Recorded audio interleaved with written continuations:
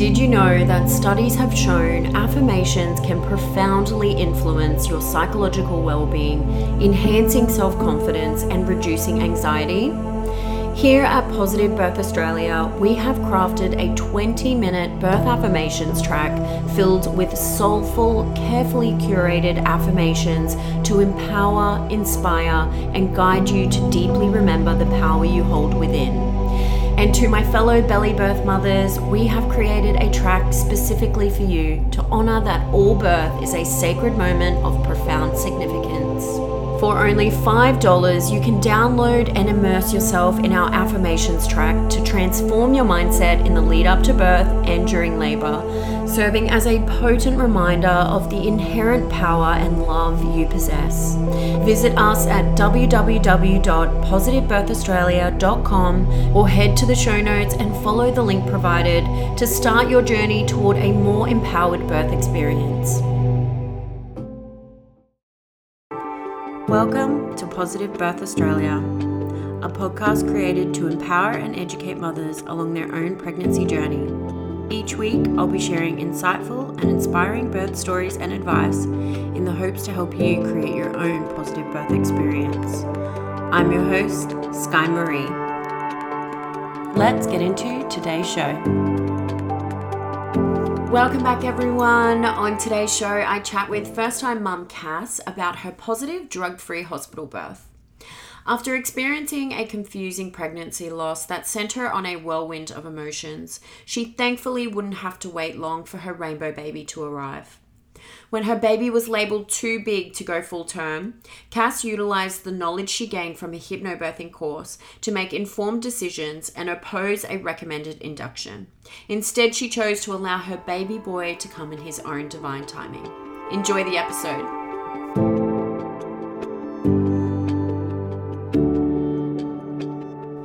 Cass, welcome to Positive Birth Australia. Thank you so much for being here. Thank you so much for having me. I'm so excited. Could you just tell the listeners a little bit about yourself? Yeah, sure. So my name's Cass. I live in Logan. I'm happily married actually to my high school sweetheart. So nice. We've just had our wedding anniversary for 4 years, but we've been together for 12 years in total now. So beautiful. Yeah, a little bit special there.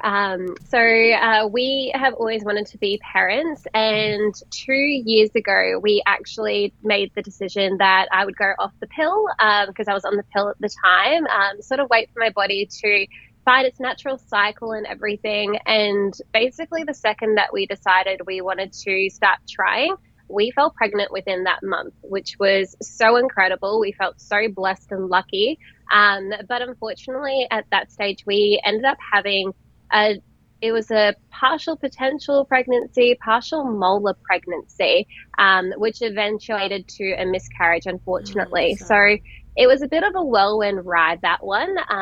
We found out super early on that we were pregnant because I didn't really know what my cycle was properly. My body was still trying to figure out everything post going off the pill. And so it came around to the time that it said that I should be having my period. And so I just took a pregnancy test just in case, found out I was pregnant. And I was like, oh, this is happening. Okay. So we went to our doctor and he thought that we were probably around like the 3 to 4 week mark, like that it was very early on. But my HCG levels were pretty through the roof. So he sent us as soon as we could, I think it was like from the 6 week mark, to go get a first ultrasound and see, you know, what's going on and everything like that.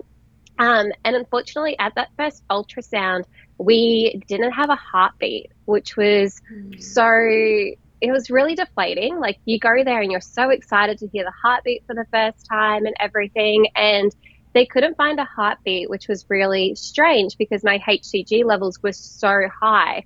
So after that, we went back to my GP the next day. He sent me for another blood test.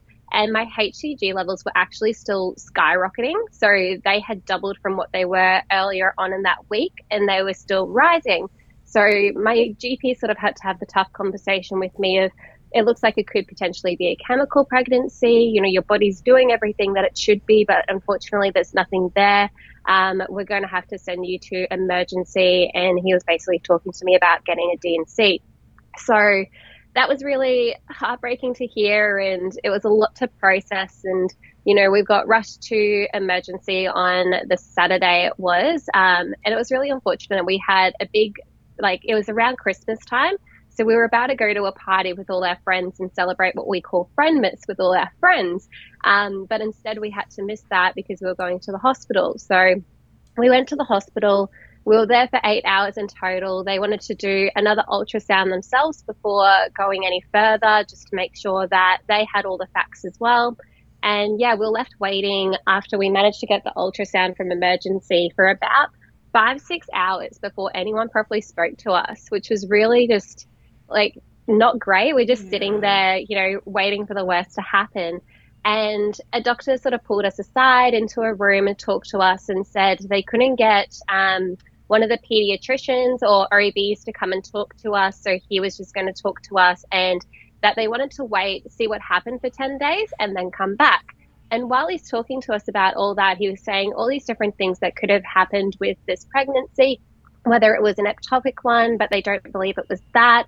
And he was basically just talking a lot about twin pregnancies, which was really strange to me because I was like, well, you haven't, like, there wasn't anything, there wasn't a heartbeat when I had my last ultrasound.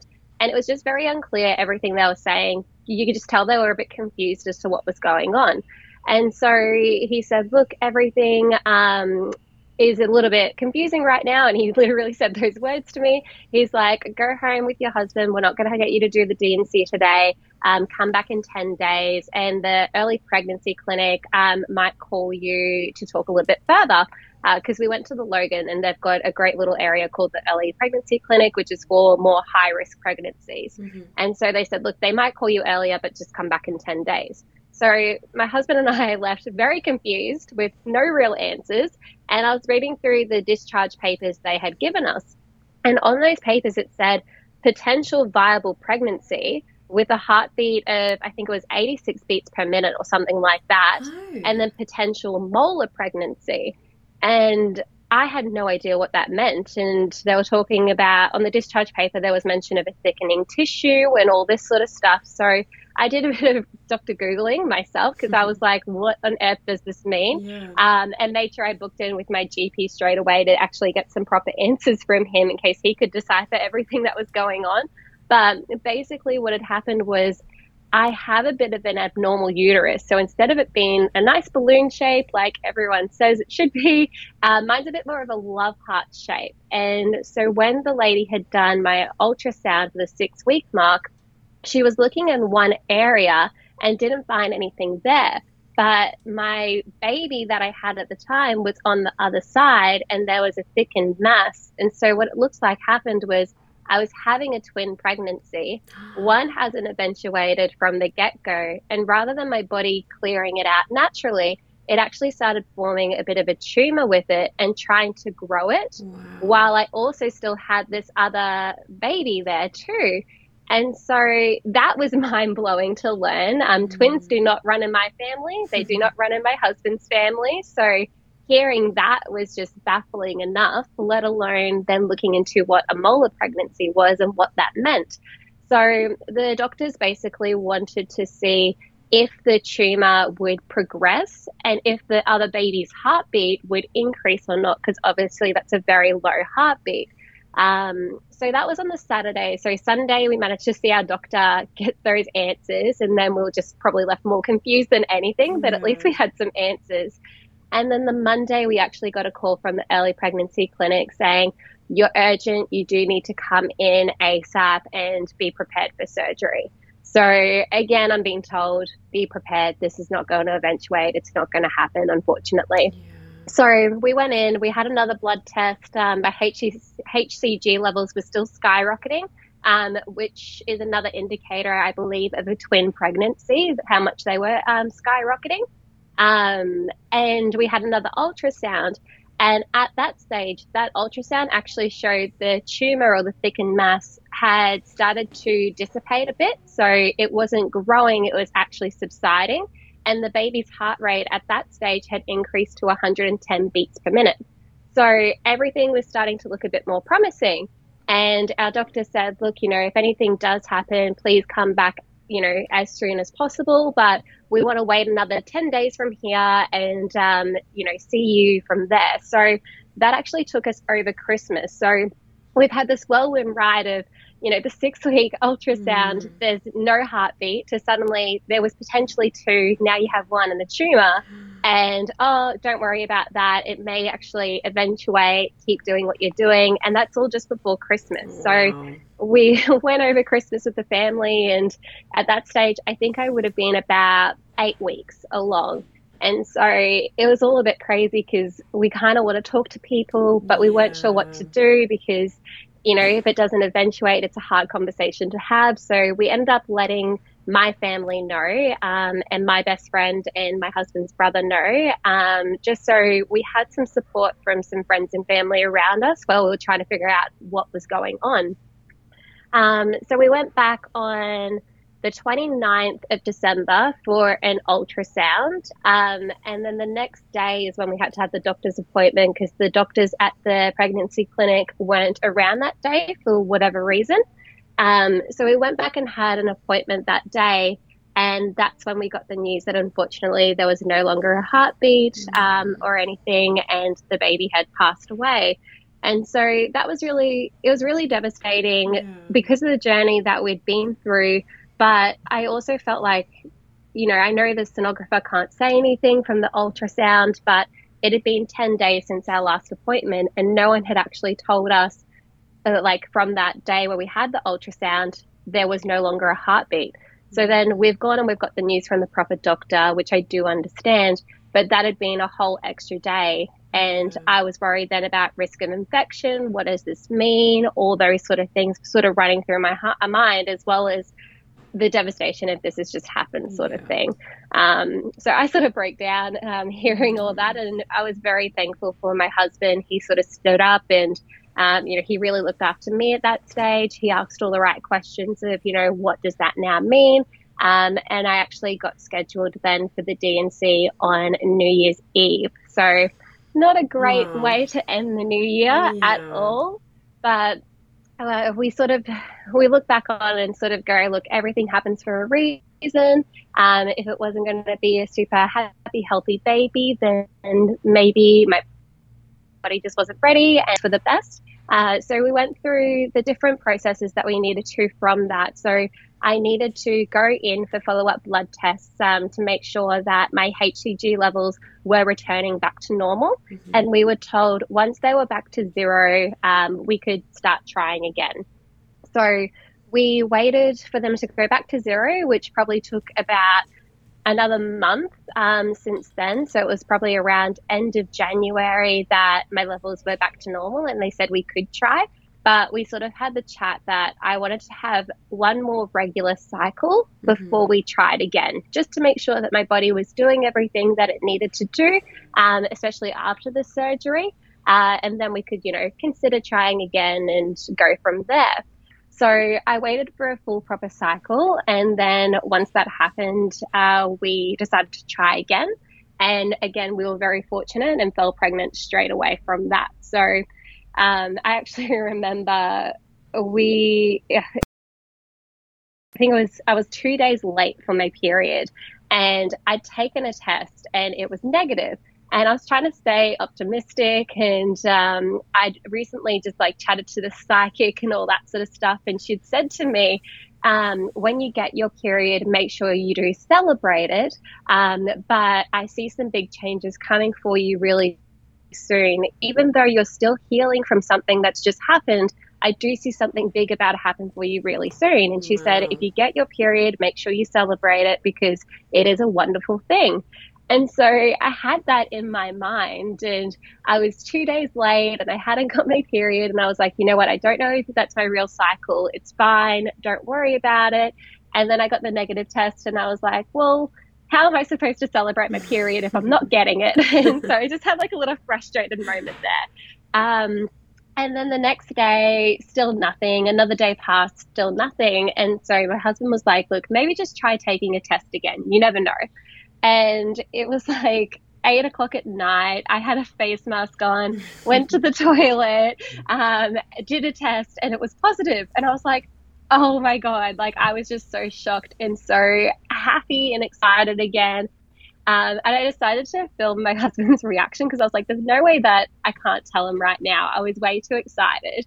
And I wanted to record that and have that sort of special moment of us finding out together because last time I hadn't recorded it, I just sort of told him and that was it. And so I set it up and started recording and just got him to come over and told him I had some issues with my laptop. He's come over and then I sort of showed him the pregnancy test and he's like, oh God, he's like, you're joking. And he was just so shocked and elated. He like threw his arms up in the air and he's like, I'm going to be a dad again. And he was just so happy. And we sort of had that beautiful elated moment, but after just like a little bit we both sort of looked at each other and we could tell we were both sort of a bit hesitant as well, like do we get our hopes up, do we not get our hopes up, and I feel like everyone who's gone through a miscarriage can probably relate to that of you don't want to get your hopes up in case something happens again, but you can't help but be over the moon at the same time. So it was this beautiful moment of us just connecting and going, okay, we're in this together. You know, whatever comes our way, comes our way. Let's do everything we can in the meantime. So we called our doctor again and went to go see him. And he was so beautiful. He was so excited for us. We went and had the ultrasound, and this time everything was perfect from the get go. So it was a perfect heartbeat. We could see a baby straight away, the little embryo there. And even just like that moment of going for the 6 week ultrasound and everything actually being perfect. I don't know what it was, but I just had this overwhelming sensation that this is right. Like this time it's meant to be, sort of thing. And so it was really good. I was very nauseous with this one and had a lot of food aversion. So when I was going through everything with the molar pregnancy, I was very nauseous first thing in the morning, and then it would sort of subside. I kind of had some food aversions where I just didn't really want to eat anything. So I was sort of just having, toast and things like that, very bland food because that's what I could stomach. But this time around, I sort of had those as well. The nausea was more often, however, throughout the day. Luckily, I wasn't like throwing up or anything, but it was just the really bad nausea. So I just felt very sick all day, which was great. I had the food aversions again, but this time smells were affecting me too. And so I remember there was one time the dishwasher had just finished its cycle and my husband opened it and it just smelt terrible. I don't know what it was. It just smelled dank and disgusting and wet and gross. And I just said to him, I was like, you need to shut that door.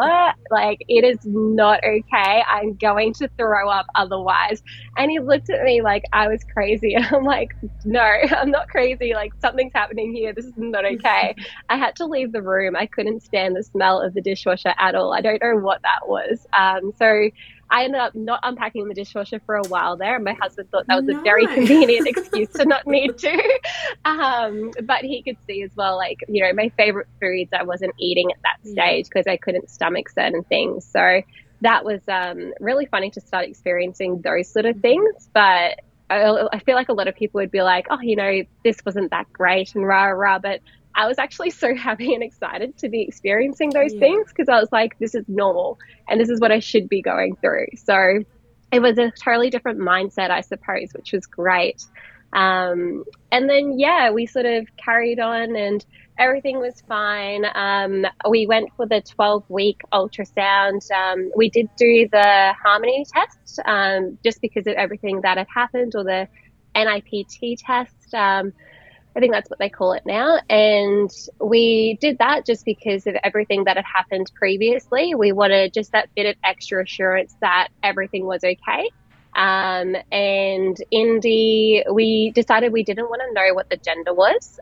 We wanted to have a nice surprise because we've both always sort of said, there's not too many surprises in the world and all that. So we were happy with a boy or a girl. We just wanted a baby at the end of the day.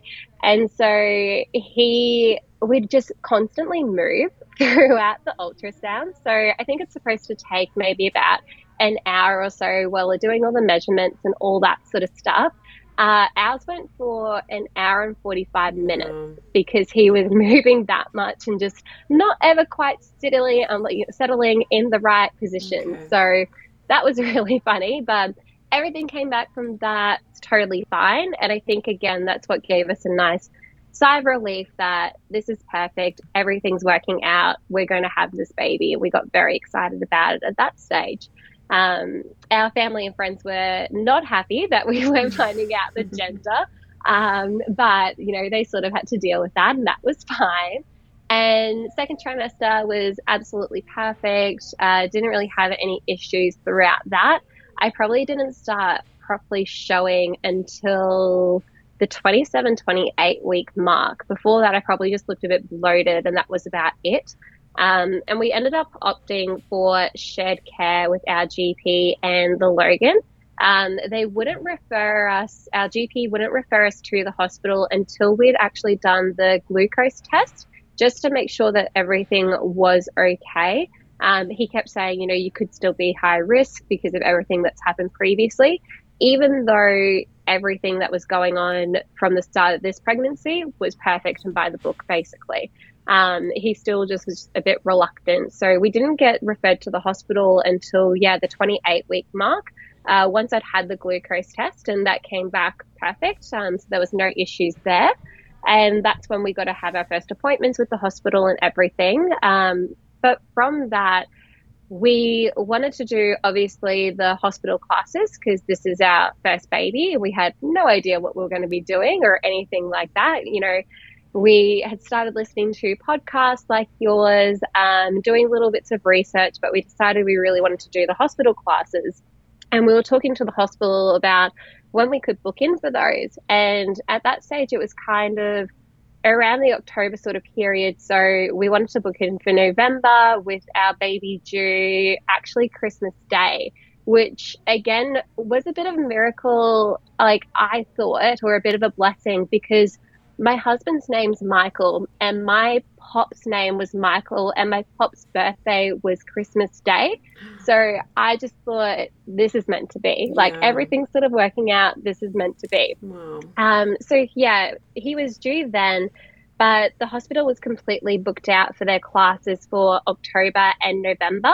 So the first ones we could book into were December, which was weekly leading basically up to our due date.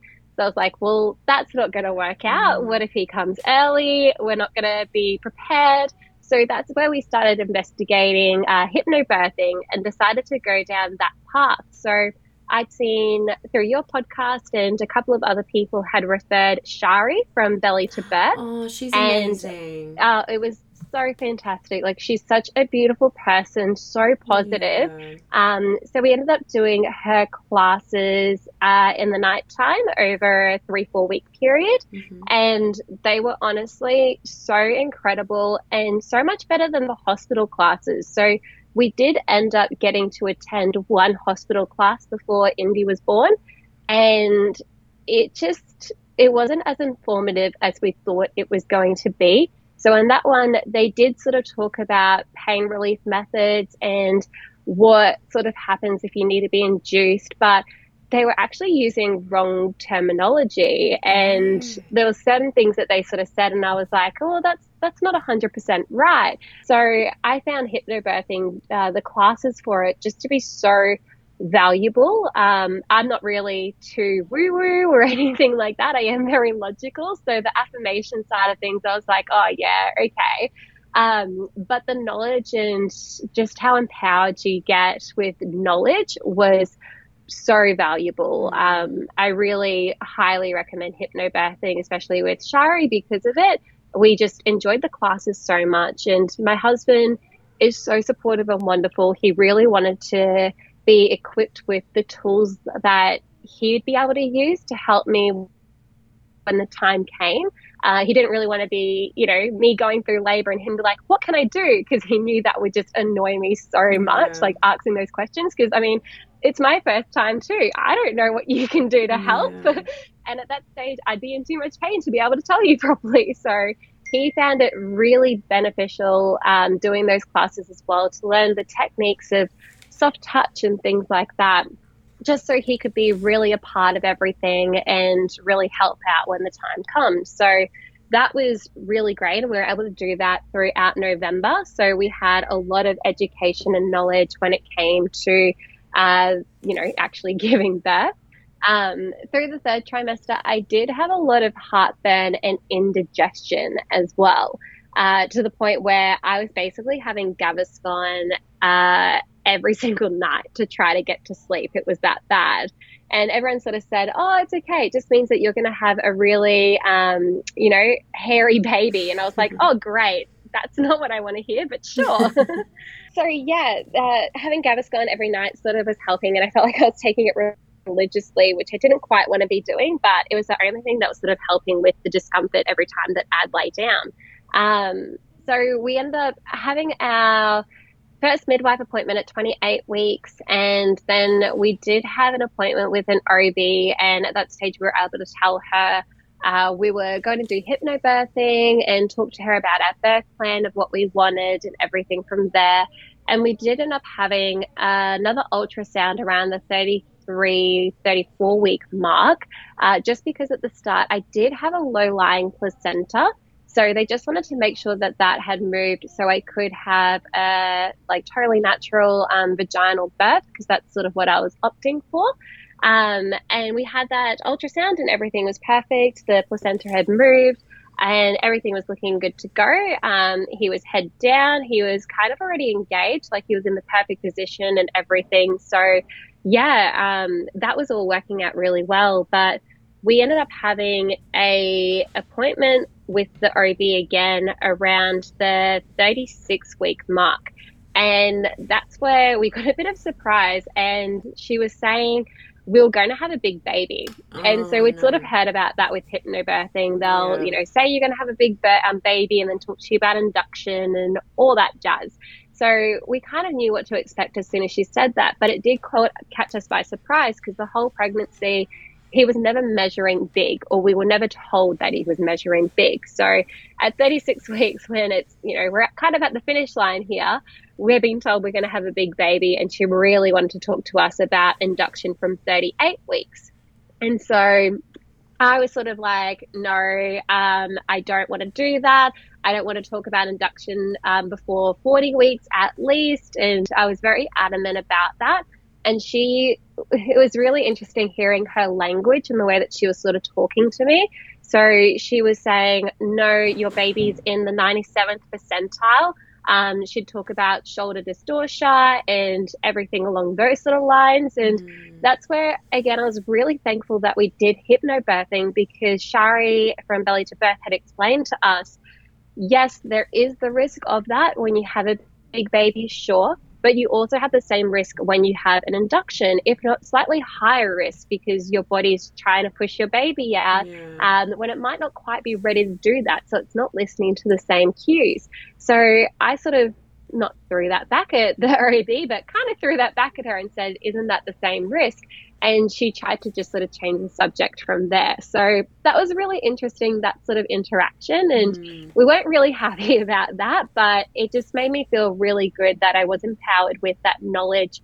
So when she did sort of surprise us with this news of, talk of a big baby and talk of an induction, we were sort of prepared and knew what to do. So she was still being very persistent about getting an induction at 38 weeks. So I kind of just leveled with her and said, well, my baby does move a lot throughout ultrasounds. In the 33-week one, he was moving like crazy. So they just took a lot of estimated measurements when they did that sort of checkup. So I said, well, maybe those estimations are wrong. How about we go for another ultrasound and see what that's looking like, and then we can talk from there. So I ended up getting booked in at 37 weeks and 2 days for an ultrasound again. And the sonographer for that was amazing. Like, she was such a beautiful lady. She was like, oh, so here you're here because you've got a big baby on your hands. And she was sort of looking at me and she was like, I do not believe that for a second. She sort of looked at my belly and looked at me and she's like, where is this big baby? I was like, right, like, come on. So she did the measurements and he was a lot better behaved for that ultrasound, which was great. And then she sort of just looked at me and she's like, okay. I was like, oh no, what do you have to tell me? And she's like, I have been as conservative as possible with these measurements, but it does look like his head's measuring in the 95th percentile and his shoulders are measuring in the 97th percentile. And then she sort of moved the wand and she's like, I can see a roll on his neck. And I was like, oh, okay. So she was like, look, I don't know how this baby's inside you. This baby is inside you. He's approximately weighing 3.9 kilos, but she was great. So she did explain, which again, we learn in hypnobirthing, that those measurements still aren't 100% accurate. There is a percentage up and down that you could go with those measurements. And so she was like, look, don't worry. These are big measurements for a 37-week baby.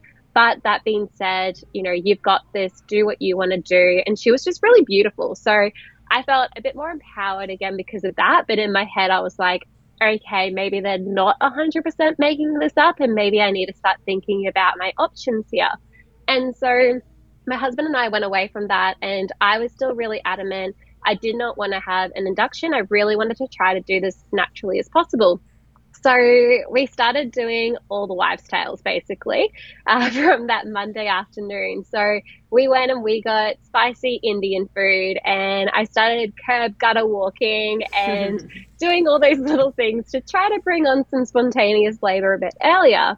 Then the next day, we got relentless calls from the hospital saying, you need to come in now, we need to see you now, and we need to talk about inducing you now. And so it was just very, again, you don't have a choice in this, you don't have a say in this, like this is what we're doing. And I actually had a midwife appointment booked for Friday morning for that week. So I just said to them, look, a couple of days isn't going to make too much of a difference at this stage. I've got the midwife appointment on Friday morning. How about we have the OB come to the appointment on Friday morning with the midwife, and we can all talk as a team and figure out what my action plan is from there.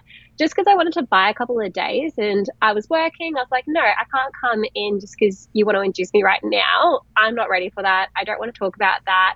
Let's just talk about this on Friday instead.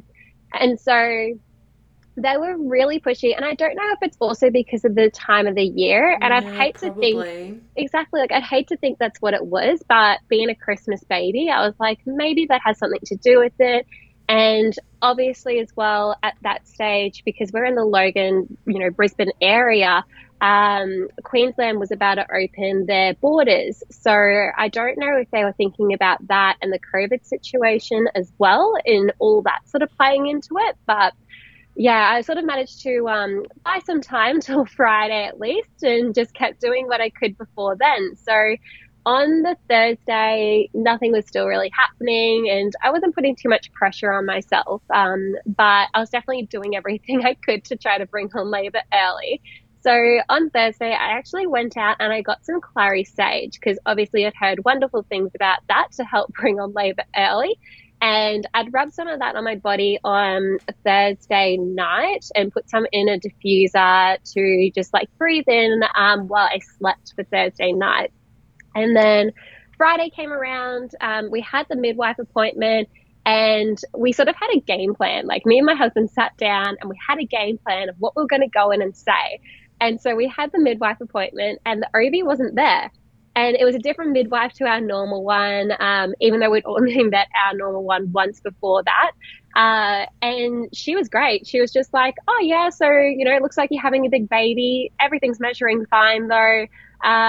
They've actually scheduled your next OB appointment for the 29th of December, which would have been past my 40-week due date. And she's like, that's where they've noted that they'll talk to you about an induction.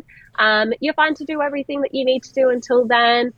All the best. What? And we're like, oh, what? And it was just such a change of tune from the conversations that I was having on the phone on Tuesday, where they're like, come in, we need to talk to you, to, oh no, don't worry about it until past the due date now. Oh, I was like, wow, so confusing. okay, well, I know. I was like, that's the best case scenario. That's fine. And we sort of just walked out and we're like, well, so much for our game plan. Like, okay, this is great. You're like ready for a fight. Yeah, I was so ready for a fight, and then it just didn't happen. So I was like, okay, well, we just got worked up over nothing then. That's fine.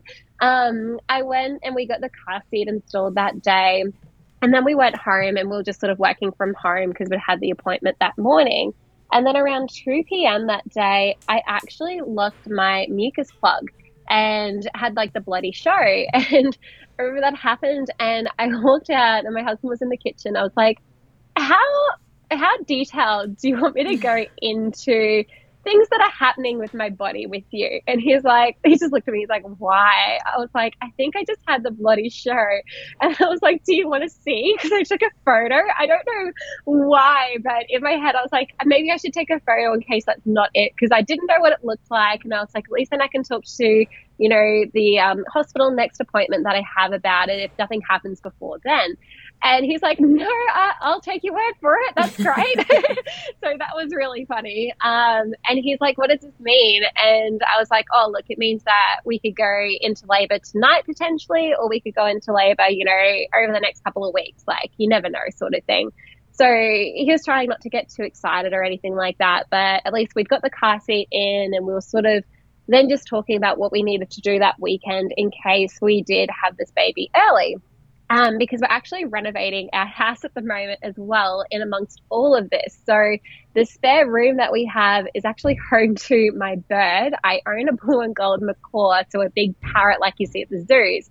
And that actually needs to be the nursery. So we've been building an aviary outside for the bird and in the middle of doing all of that. So we're talking about how we might set up the rest of the house for if this baby comes early, sort of thing. So we would have that conversation. Then we went for a gutter walk around 5:30, but I was a bit tired and I couldn't really. We would normally go around the block, but I'd done 2 gutter walks on the Thursday, really trying to get this baby out, and I was just a bit exhausted from that. So I was like, "Look, let's just go up and down the street and then relax for the night, sort of thing." So he's like, "Okay, that sounds like a good plan." And then around 7 o'clock, I got a really bad period cramp and I didn't really think anything of it. I was like, oh, yeah, I've just got a period cramp.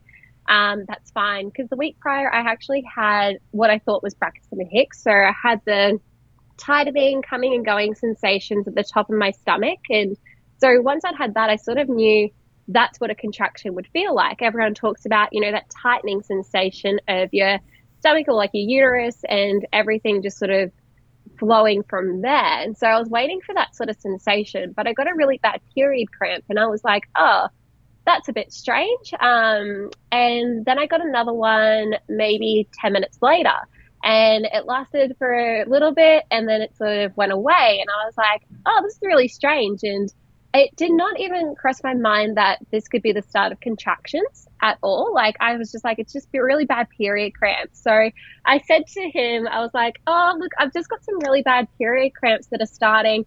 I'm just going to have a bath so I can just relax. And he's like, okay, that sounds like a really good plan. And he was like, oh, look, I might have a bit of a nap then, just in case things start happening tonight so he could be well rested. So I was like, yeah, okay, you do that. So he had a little bit of a nap and I was in the bath, but we have a tiny bath and I was just so uncomfortable in it. I started getting more and more cramps more frequently and, they were lasting for quite a while each time. So I got up and I jumped in the shower and that sort of woke him up. So he came out and he was like, are you okay? And I realized without even like consciously doing it, I'd started doing some hypnobirthing movements. So I was sort of leaning against the shower wall and just swaying and kind of practicing those breathing techniques and everything like that every time I got a period cramp. Just so then, I had some practice for when the contractions started happening, not realizing now looking back on it, those were contractions. So my husband was like, hey, you've probably been in the shower at that stage for about 20 minutes. He's like, you're going to run out of hot water when it comes to actually having contractions if you stay in too much longer. Maybe jump out for a little bit, jump back in the bath, or, maybe just jump in bed and try to chill for a while and just stay nice and calm and see what happens from here. But he was also like at that stage, maybe you should just start timing these to see what's going on. And then even if it's not contractions, we've got something that we can talk to the doctors about if we need to. So I was like, yeah, okay, I'll do that. So I started timing them. And the first one that I timed was a minute in length and they were coming every 2 to 3 minutes apart, and they kept being about 50 seconds to a minute in length. And so I didn't realize, but obviously that's proper contractions happening at that stage, and I'm very much in labor. But again, in my head, oh no, it's just really bad period cramps. I don't know what's happening. I was just so naive as to what was happening there. And so I went into the bedroom, and I just felt really comfortable to sort of be sitting on the floor or kneeling on the floor and then bending over the bed. So again, I was practicing my hypnobirthing breathing techniques at that stage and timing all the contractions that were happening. And at that stage, my husband had sort of started running around the house like a crazy person, cleaning up, packing his hospital bag. And he's like, stuff's going to happen tonight. I'm just going to get the house ready.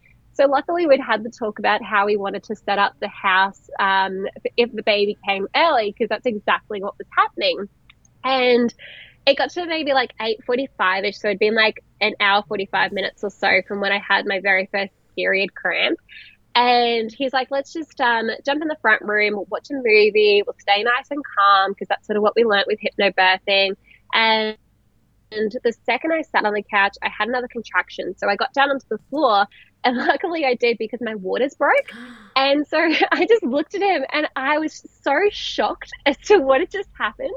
And so I looked at him, and I was like, I think my waters just broke. I'm leaking. Like, can you grab me a towel? And he has freaked out. He's run to the linen cupboard, grabbed a towel, come back next to me. And he sort of looked at me, and he's like, where do you want the towel? And I just sort of screamed at him. I was like, between my legs, I'm still leaking. Like, help me.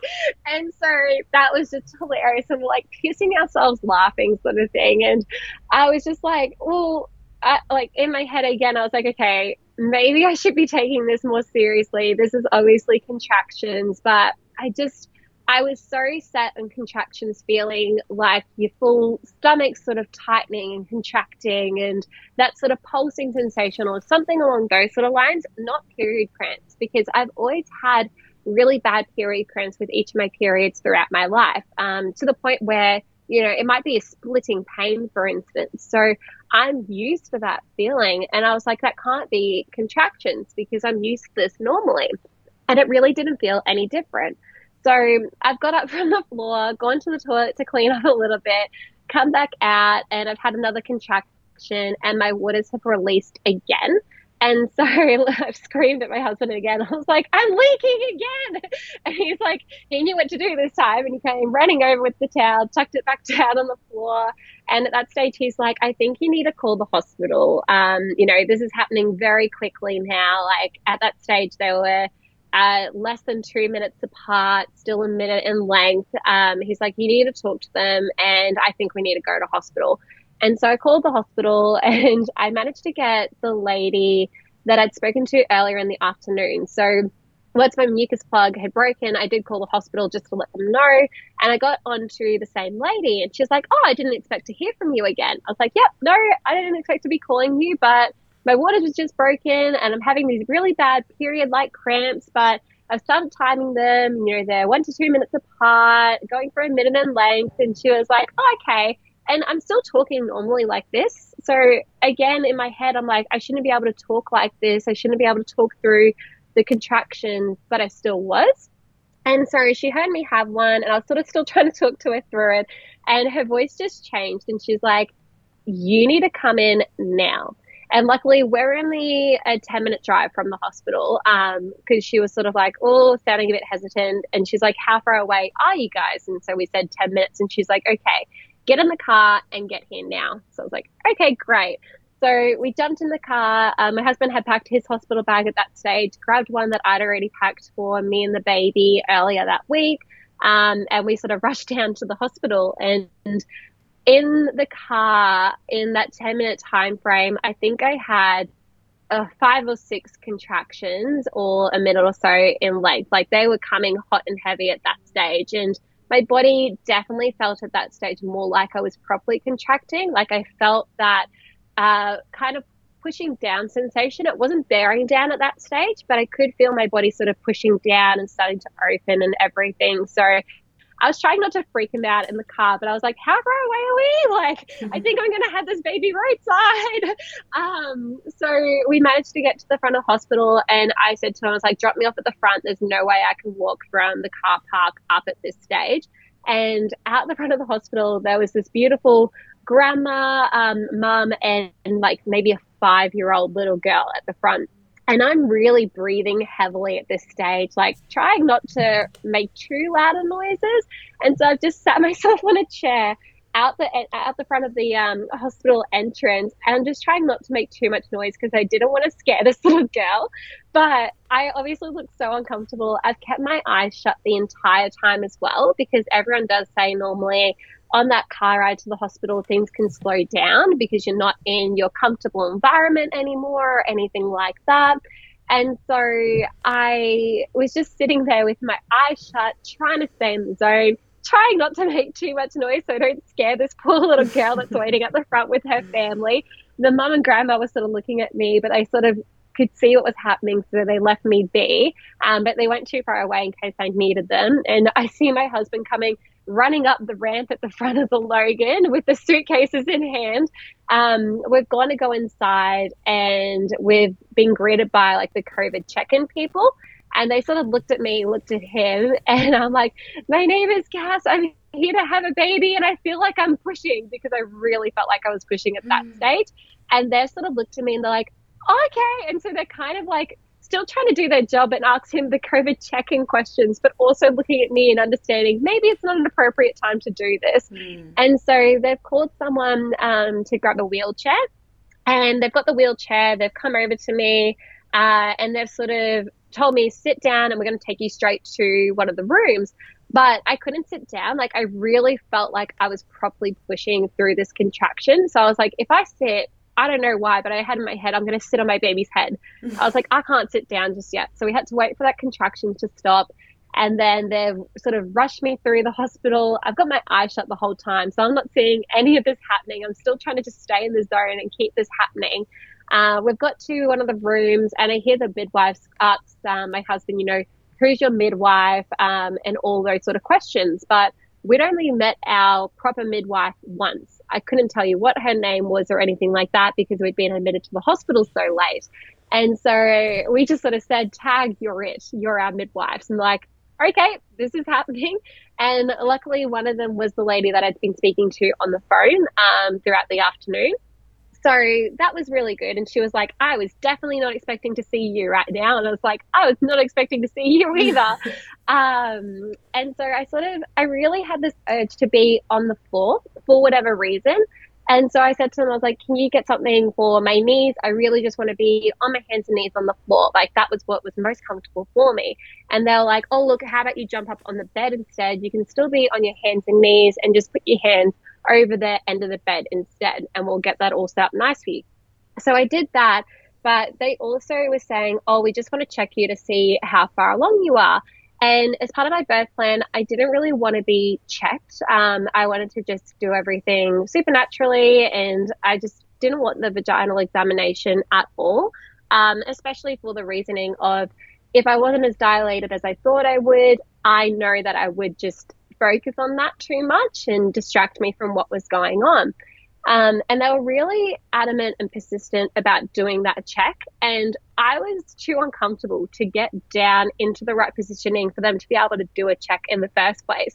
So I remember just being on my knees, hands over the end of the bed. And I was like, can you just check me from behind then? Because I'm not getting down in that position if you're really insisting on doing this. And they're like, no, we can't check you from behind. And, we really we do want to check you.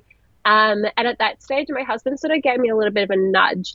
And the reasoning why they did want to check was because they kept trying to feel for the baby's heartbeat, but they were having issues getting his heartbeat. And I'd actually had another water release, and there was quite a bit of blood that had come out with that. So he sort of looked at me and he's like, I know our preferences, but is there an option that you can turn around and get this check? And so him sort of looking at me and saying that, I was like, okay, I need to do this. So I managed to flip myself around on the bed, and they did a check. Everything looked perfect. I was 10 centimeters, and they're like, oh yeah, you are pushing. Because the whole time I said to them, like, I'm pushing, like, this is happening. And they're like, oh yeah, you are pushing. I was like, right, like, why don't you just listen to me? Like, I know I haven't done this before, but I feel like I know what this sensation is. Yeah. So I got back up and flipped around, and sure enough, I was really pushing at that stage, and he sort of came part way down and then came back up. And because of that, when he came out, he did have a little bit of a bruise over his nose because he'd come that hard and fast, basically. But yeah, it was only a couple of pushes from when I really had that overwhelming bear down sensation, and his head was out. And then in the next one, the rest of him came out as well.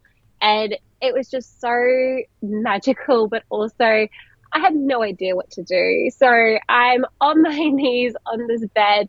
He's sort of come out and they're trying to pass him up to me like a little football from underneath. And I'm trying to hold on to him as they're sort of patting him down and then trying to flip around so I can sit on my bum on the bed.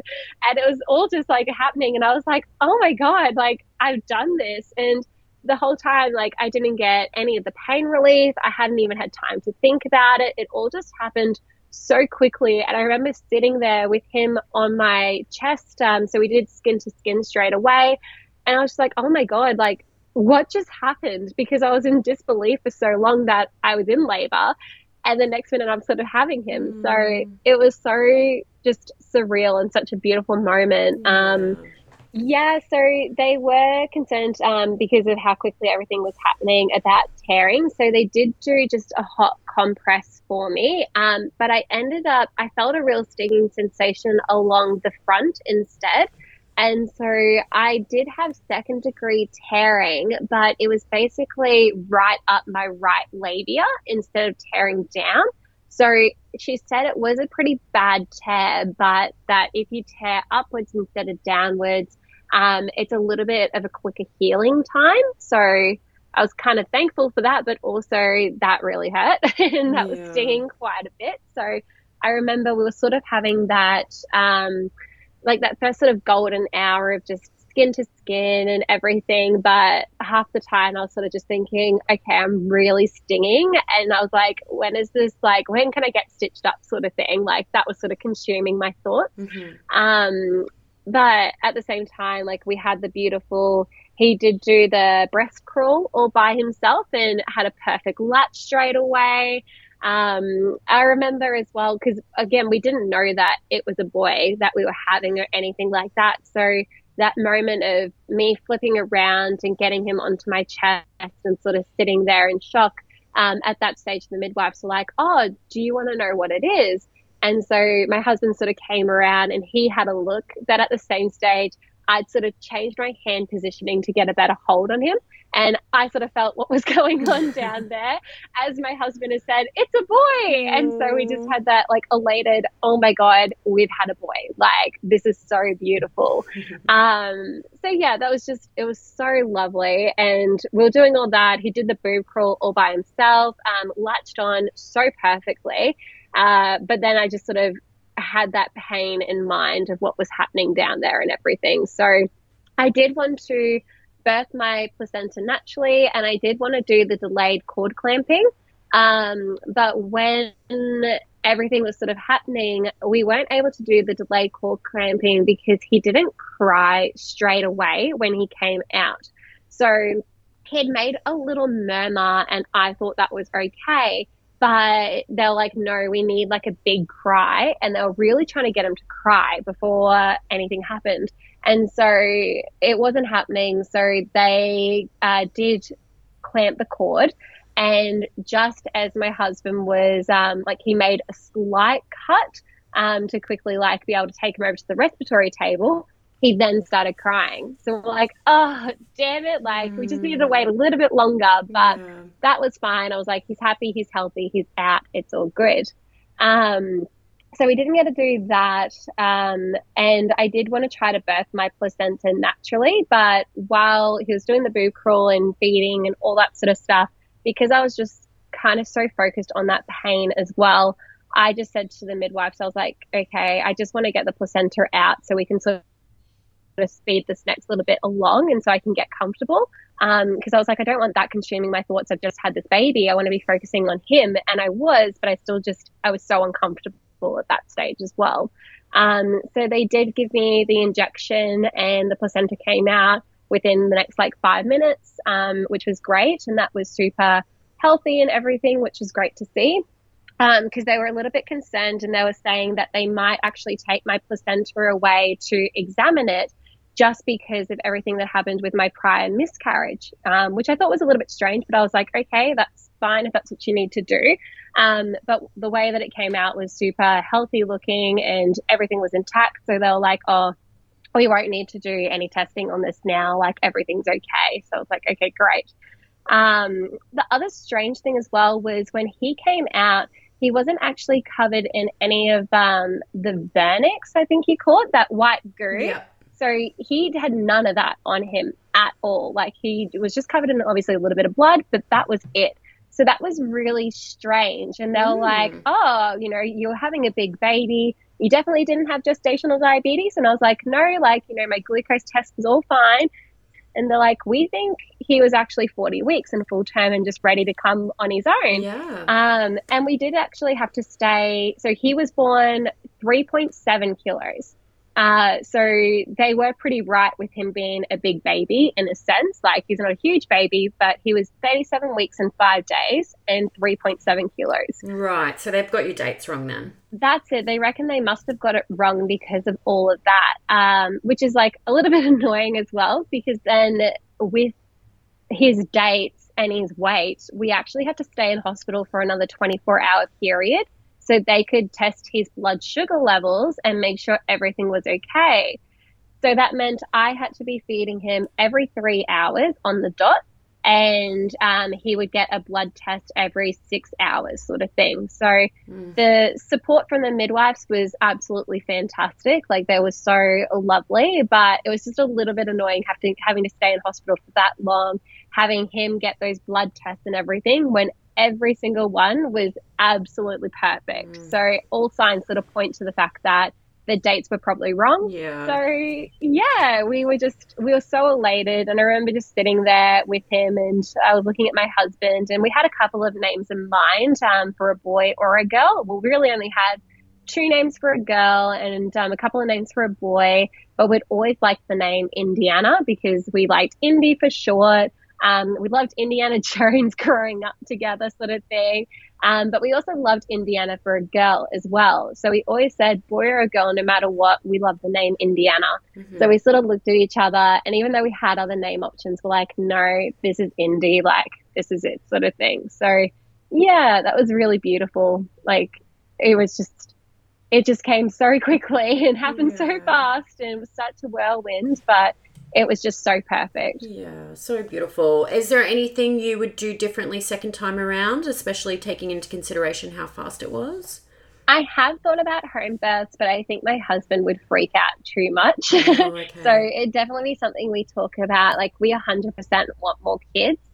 So when it comes to having the next one, we'll definitely have the discussion and see. But I would definitely do hypnobirthing again and probably get a bit of a refresher because those breathing techniques, even though I was practicing them, definitely helped me all through it. And I think that was what kept me so calm and helped everything progress so quickly. So I would definitely do a refresher in that again, 100%.